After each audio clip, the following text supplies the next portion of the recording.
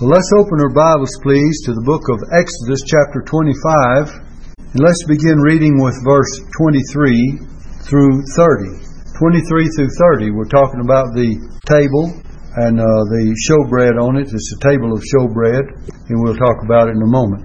It says, Thou shalt also make in a table of shittim wood. That's acacia wood too, by the way. There's another word for it. Acacia wood. 2 cubits shall be the length thereof, and a cubit the breadth thereof, and a cubit and a half the height thereof. And thou shalt overlay it with pure gold, and make thereto a crown of gold round about. And thou shalt make unto it a border of an hand breadth round about. And thou shalt make a golden crown to the border thereof round about. And thou shalt make for it 4 rings of gold, and put the rings in the 4 corners that are on the 4 feet thereof. Over against the border shall the rings be for places of the staves to bear the table. Thou shalt make the staves of shittim wood, and overlay them with gold, that the table may be borne with them. And thou shalt make the dishes thereof, and spoons thereof, and covers thereof, and bowls thereof, to cover withal. Of pure gold shalt thou make them. And thou shalt set upon the table showbread before me always. Now then, we call this the table of showbread. If you have the picture, you'll see its location in the holy place. So look at that picture, and you'll see that it's on the right side as you enter the veil there. And on the left side, you can see that 7-branched candlestick, a golden candlestick, it's said on your picture. And we've just been studying inside the second veil there, where you see the Ark of the Covenant. And that's what we studied first, is the Ark of the Covenant, and the mercy seat on top of the Ark was the lid. So I want you to get the picture of this whole thing in your minds, because it's very important that we get in our minds exactly what we find. Actually, there are 3 pieces of furniture in the holy place. You see, the holy place is the first part as you enter the tabernacle. If you look at your picture, you'll have the first part there, and you'll have on the right-hand side the table of showbread. That would be like this. If you say this building, just use this as an example of the picture. So you entered the front door out there would be the first veil, and then as you enter, you'd see on the right-hand side table of showbread, and then on this side you'd see the golden candlestick, 7-branched candlestick, and then right before you get to this veil you'd see the altar of incense before you enter this second veil, which is the Holy of Holies. There's a lot of things that's real important about studying these pieces of furniture, so that here you have 3 pieces of furniture in the Holy of Holies, in the holy place. And you only have one behind this veil, which is called the Holy of Holies, or it's called in some instances the most holy place. So you have the sanctuary, the holy place, and then the Holy of Holies, or the most holy place, behind the veil, if you have a veil here, separation. Now these 3 pieces of furniture are out here in this area of the tabernacle. We've started from the inside out. Remember, we said we would picture the approach from God to man, from God inside the Holy of Holies, the Ark and the mercy seat behind the veil.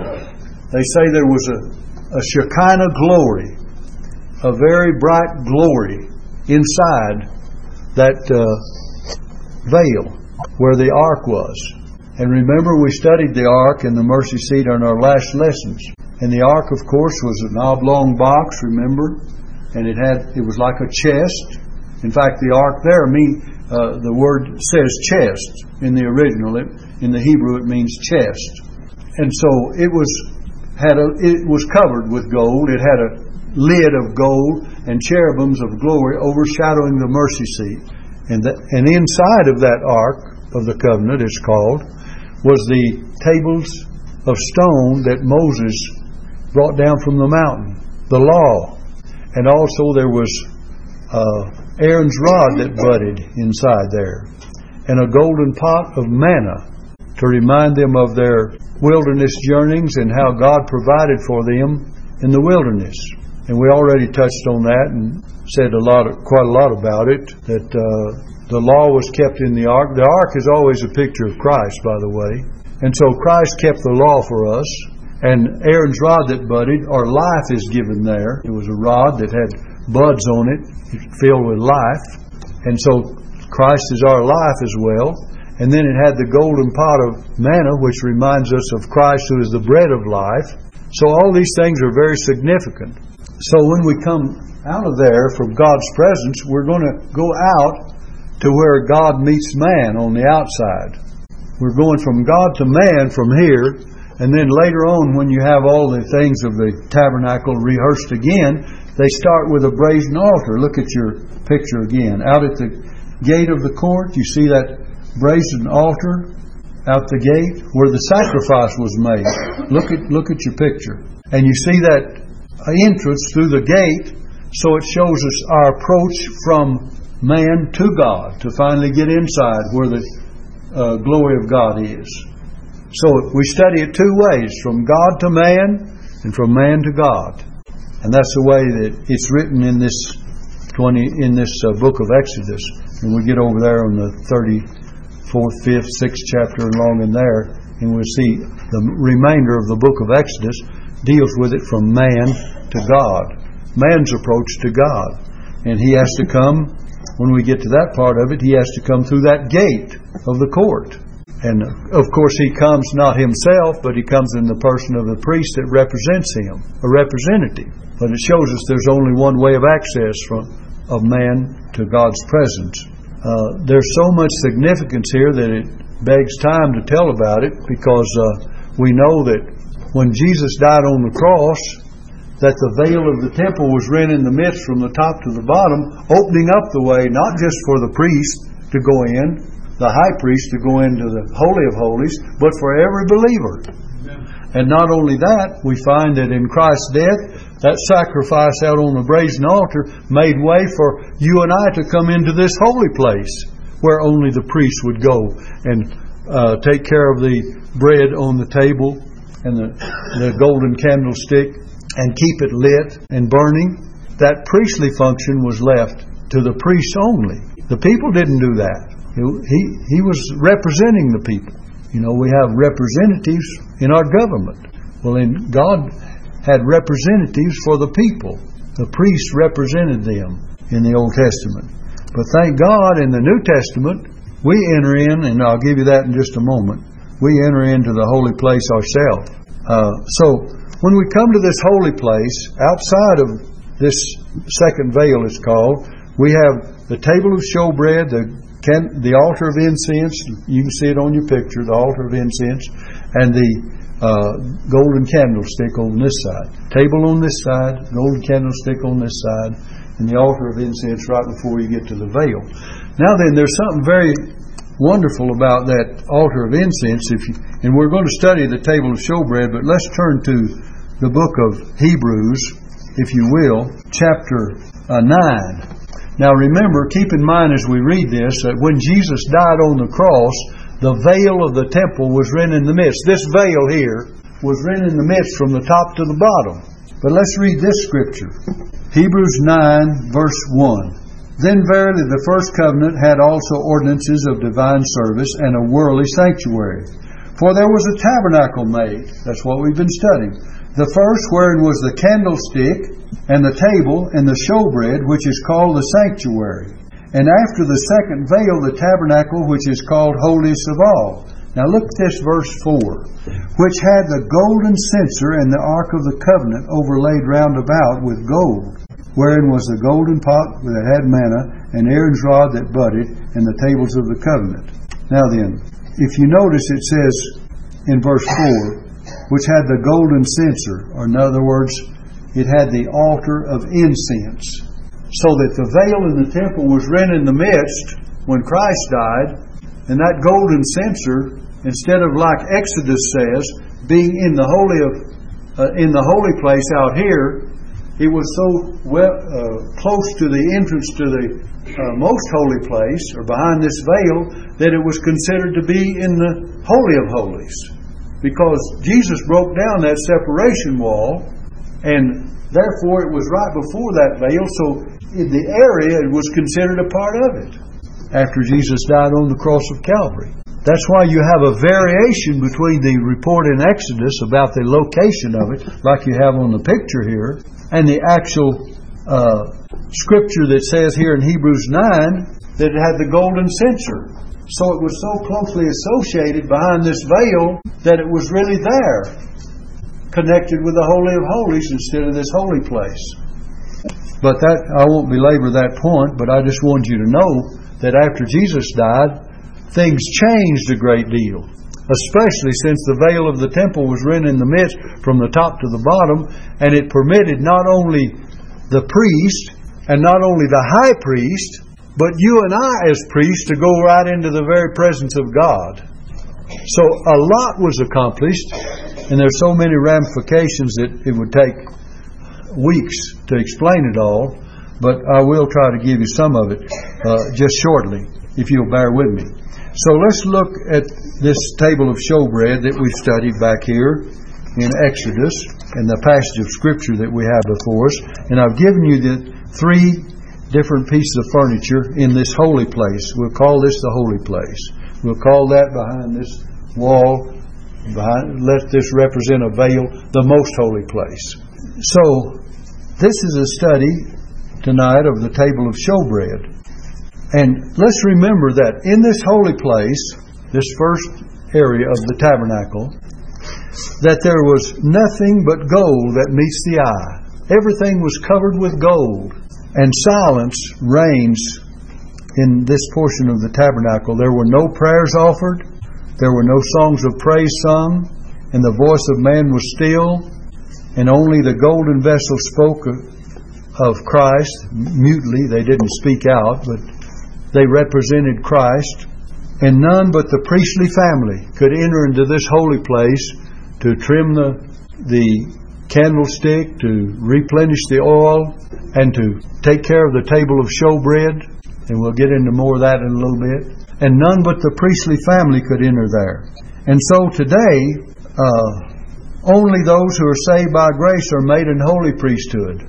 Look in 1 Peter chapter 2, verses 5 and verse 9. 1 Peter chapter 2, verse 5 and verse 9. Notice,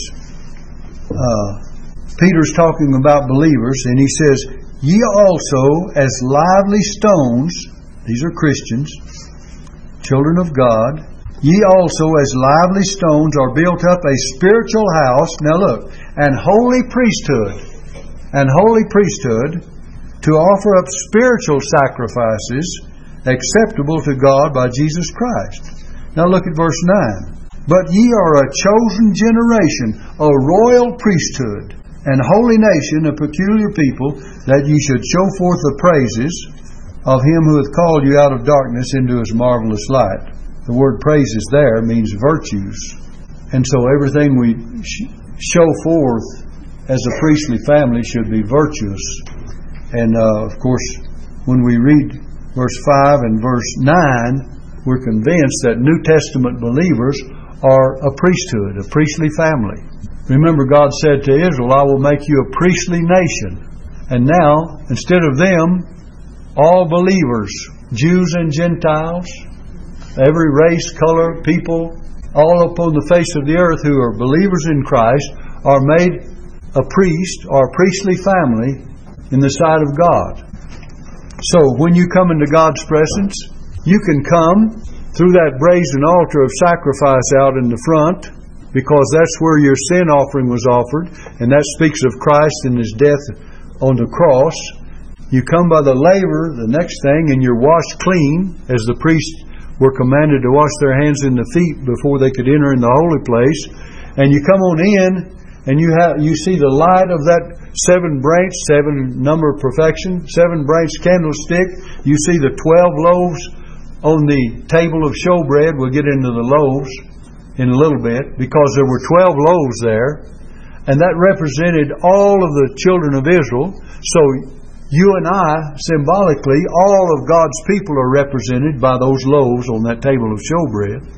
And then we enter not only the altar of incense where our prayers are offered up, but we enter into the very presence of God where that ark of the covenant that we've been studying behind the veil and the mercy seat overshadowing, and the cherubims of gold overshadowing the mercy seat, or I should have said the mercy seat being the lid of that ark, and the cherubims of gold overshadowing the mercy seat, and God's Shekinah glory, God's glory shining forth in that holy place, that most holy place, where we can enter in now freely by what? The blood of Christ. Look in Hebrews, if you will, chapter 10. Hebrews chapter 10. I want you to see this.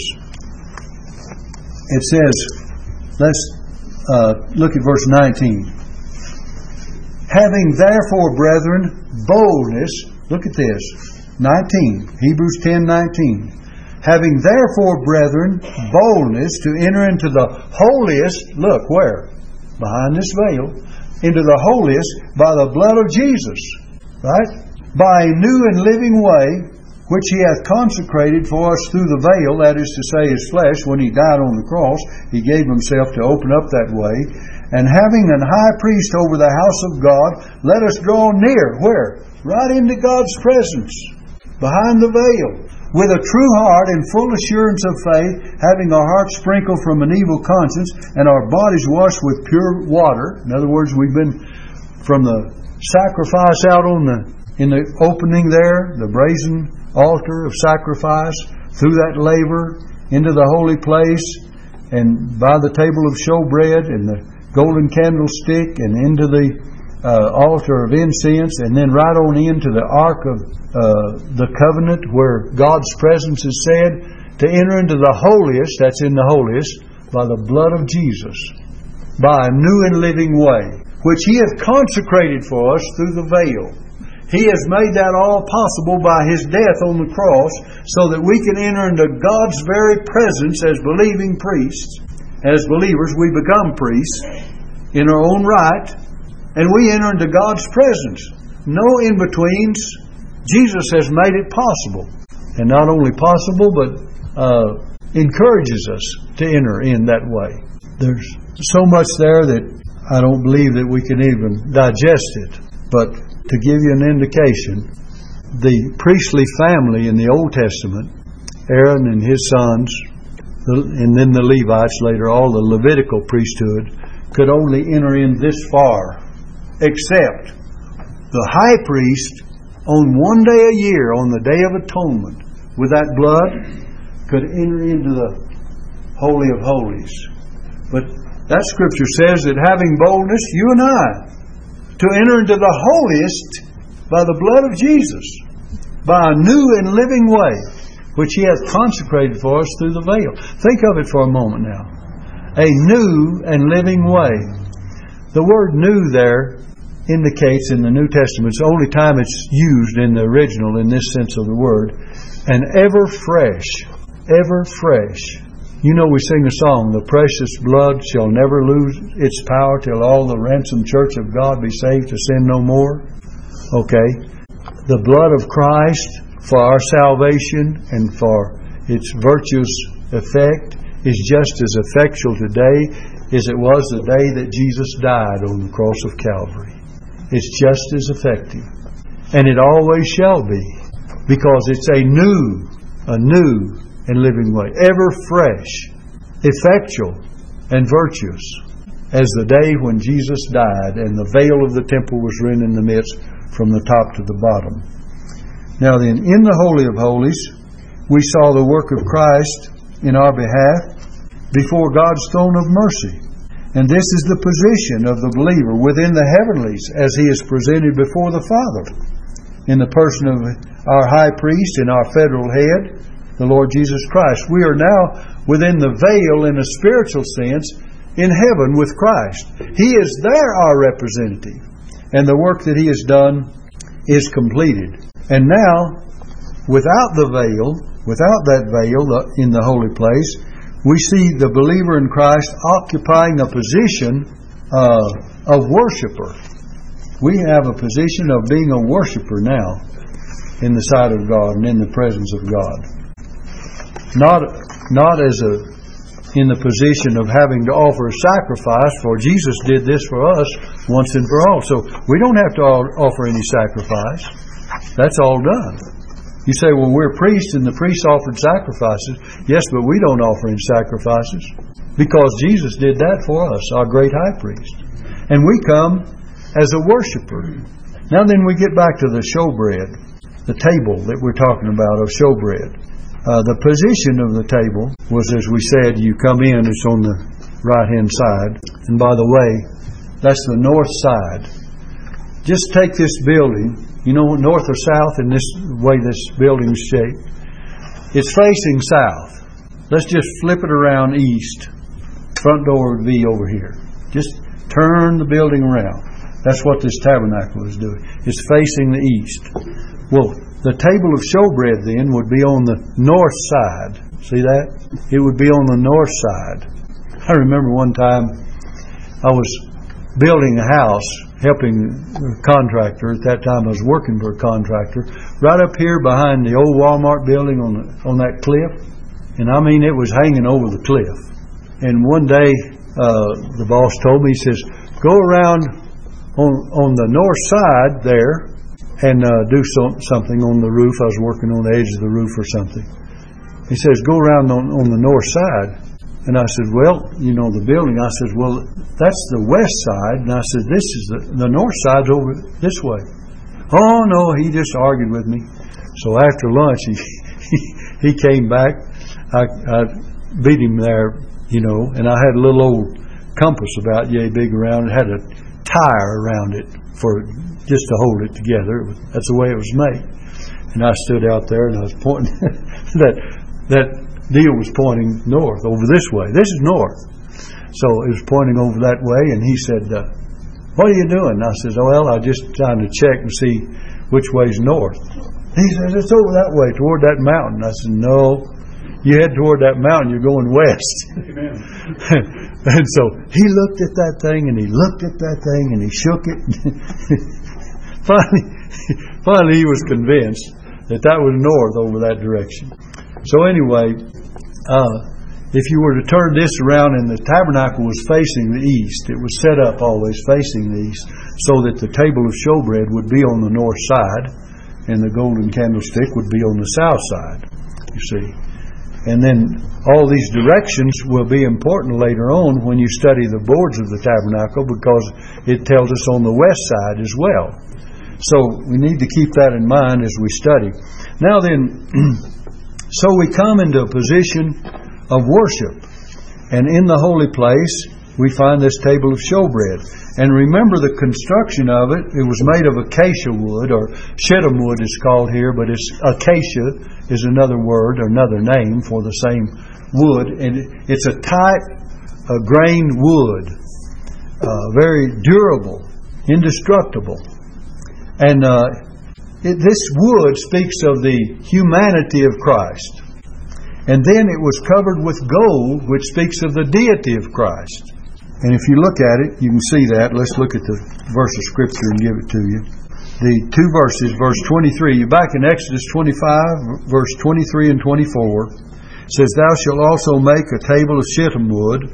2 cubits shall be the length thereof, and a cubit the breadth thereof, and a cubit and a half the height thereof. Now you remember these dimensions? And thou shalt overlay it with pure gold, and make thereto a crown of gold round about. We'll get into those crowns around the table in a little bit. But I want you to think about it.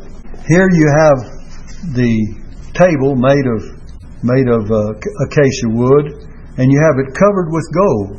Now the wood speaks of the humanity of Christ. Remember in Isaiah 53 it says, he shall grow up before him as a tender plant, as a root out of a dry ground, like wood. But then the Bible tells us that it goes on to tell about the Word became flesh and dwelt among us, and we beheld His glory as of the only begotten of the Father, full of grace and truth. You see deity. read John chapter 1, in the beginning was the Word, and the Word was with God, and the Word was God. It says all things were made by Him. Without Him was not anything made that was made. In Him was life, and the life was the light of men. The light shineth in darkness, and the darkness comprehended it not. There was a man sent from God whose name was John. He came to bear witness of the light. He was not that light, but was sent to bear witness of the light. That is the true light which lighteth every man that cometh into the world. He was in the world, and the world was made by Him. The world knew Him not. He came into His own, and His own received Him not. But as many as received Him, to them gave He power to become the sons of God, even to them that believe on His name.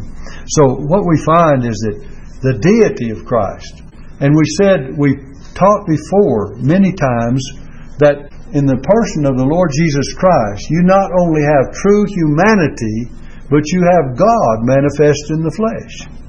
He was man and He was God. He was just as much man as any one of us are human. But He was just as much God as God the Father is God. But there was a blending of those two persons of the Godhead in that person of the Lord Jesus Christ. Now that's hard for us to understand, isn't it? See Him as man. When you see Christ as man, He had the things that you and I have in need of food. He got hungry. He needed sleep. He worked. He worked in the carpenter shop with Joseph. He had the condition of sweating to labor. He was man. He's spoken of in the Gospel of Luke time and time again as the Son of Man.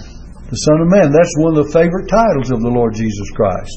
And then you get into the Gospel of John, and He was God. Because he starts out, in the beginning was the Word, and the Word was with God, and the Word was God. That is pre-existent. In the beginning was the Word. Pre-existence. The Word was with God. That's coexistence. And the Word was God. That's self-existence. And on down in verse 14, the Word was made flesh and dwelt among us. Well, I believe that's verse 13.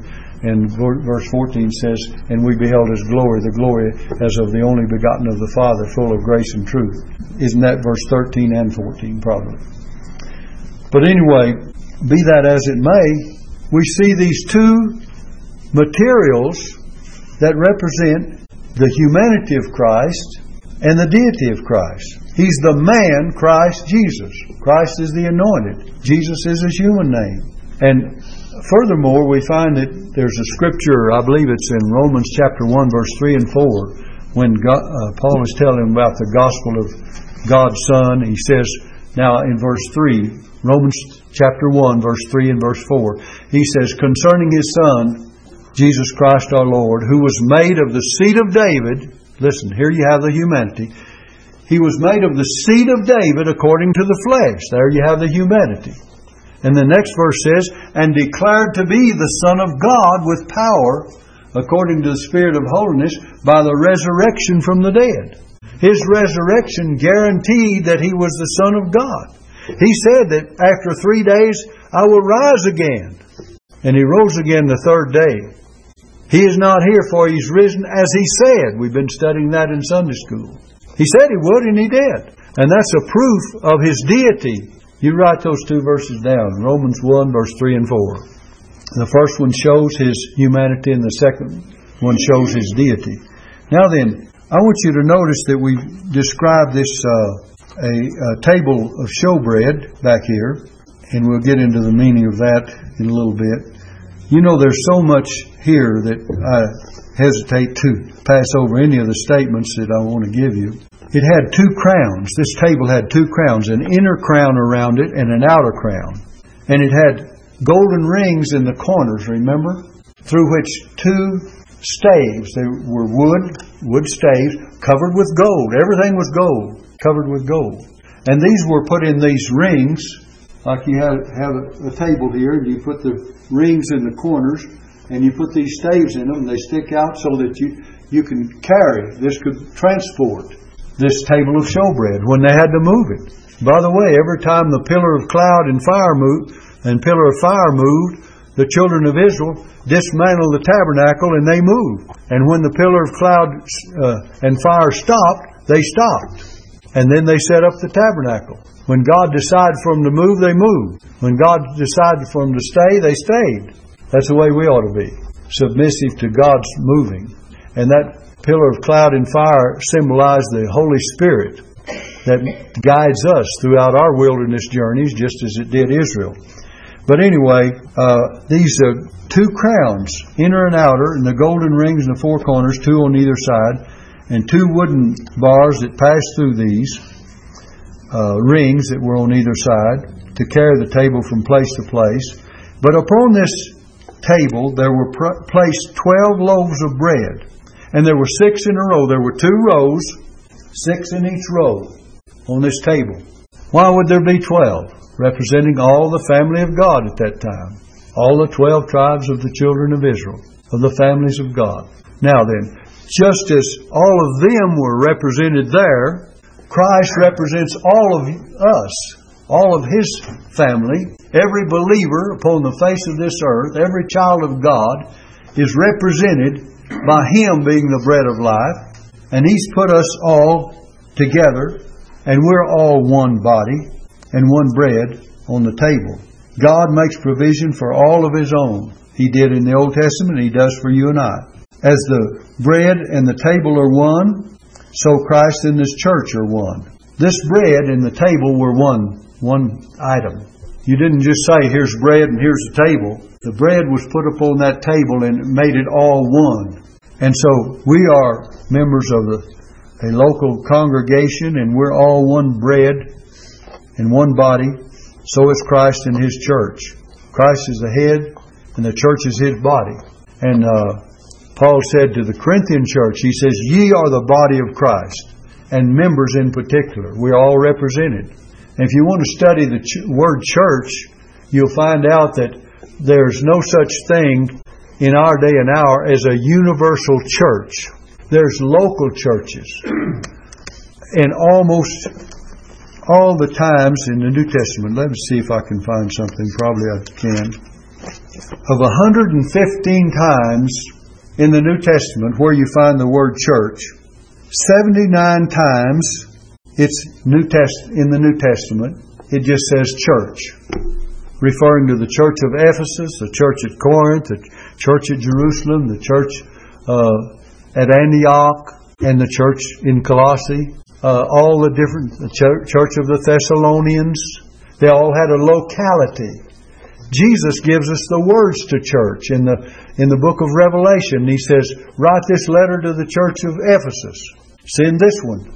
And to the church of Sardis, the church of Philadelphia, the church of Laodicea, all of them. He chooses 7 of them. And he points out local individual churches. Jesus has the last word about churches. And then not only 79 times you find the word church, but 36 times you have the word churches, plural. And then you find 3 times it's called assembly in Acts chapter 19. And in one instance, it's a disorderly assembly. Remember, it says when the whole assembly came together. The same word for church. But it was a disorderly assembly. And one time in Hebrews 12 verse 23, it refers to the church in glory, in the future aspect of the church. And one time in James 2 verse 2, it refers to the church in glory and has both the word assembly and church. Assembly and church. Now then, someone says, well, that's the universal church. Well, it will be assembled when it's in glory. And it will not be universal. There'll be people that won't be members of it. But it'll be all the redeemed will make up a glorified church in the presence of the Lord.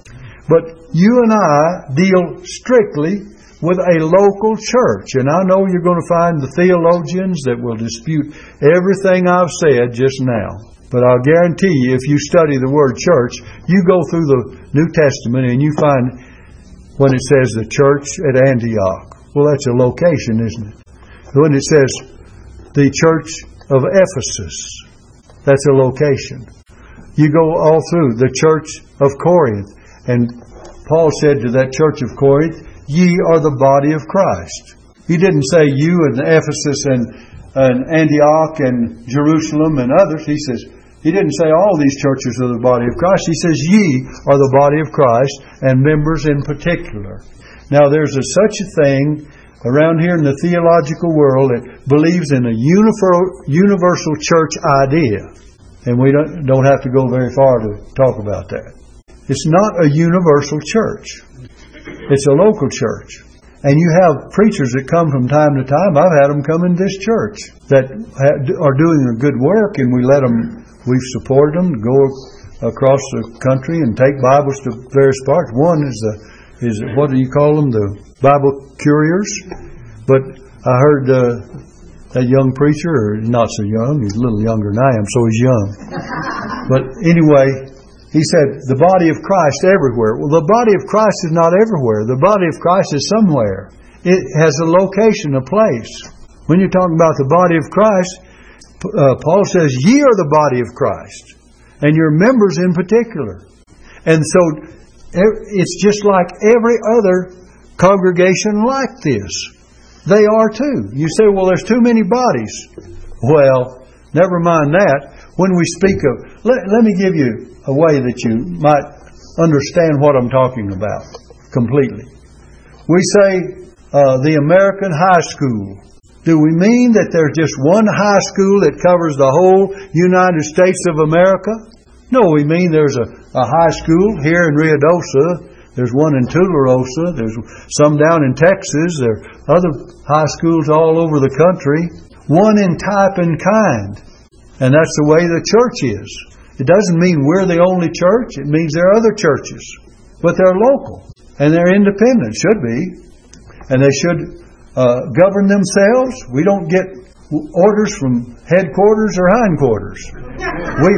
We get our own orders here in this local congregation. And we do as God directs us under the leadership of the pastor and the deacons and the people. When they vote on something, that's the final rule, isn't it? Nobody else tells us what to do. But in some churches, they don't have that privilege. They wait until some convention headquarters tells them what to do. We don't have to wait for that. If we decide to help someone, we help them. We decide to give to certain missionaries, we give to certain missionaries. And by the way, our money goes directly, every dime we give to a missionary, he gets every dollar that we've dedicated to go to him. Nothing is taken out. I didn't mean to stop and preach on the local church, but I'll go ahead and finish it since I'm there. Let me tell you this. You know, years ago, it was told me a story about a fellow. You know, when they had the March of Dimes, you put dimes in the little can or whatever it was. And so this fellow puts in $1, and he says, I put in the 90 cents to make sure that dime gets to where it's supposed to go. And that's about what it takes. You see what I mean? It takes a lot of money in some of those charitable organizations to make what you give get to where it's supposed to go. I don't know if you know that, but anyway, you probably do. I'm probably not telling you anything new. But once in a while I hit on something that you need to think about. What I want you to know is that when you give money to a charitable organization, there's some guy out there, a director. He gets a plane ticket to go to a certain place. You pay for his dinners, his meals. He drives a Cadillac or Lincoln Continental or a Rolls Royce or Mercedes-Benz, whatever he wants to, maybe even a Chevrolet. But whatever he drives, you're paying for it, and you got to pay all the expenses of getting the work done that he's supposed to be doing, and your dollars, about a certain percent of it gets to where you've intended to go. We hope it gets there. But that's the way this world works. But when we give to missionaries, they get every dime that we send them. Every dime that we send that missionary, he gets all of it. And thank God for local Baptist churches that can make up their own mind how they will send money to their missionaries. Our time is gone and past, isn't it? All right. We'll finish this, the Lord willing, on the table of showbread. We just kind of got started. There's a lot more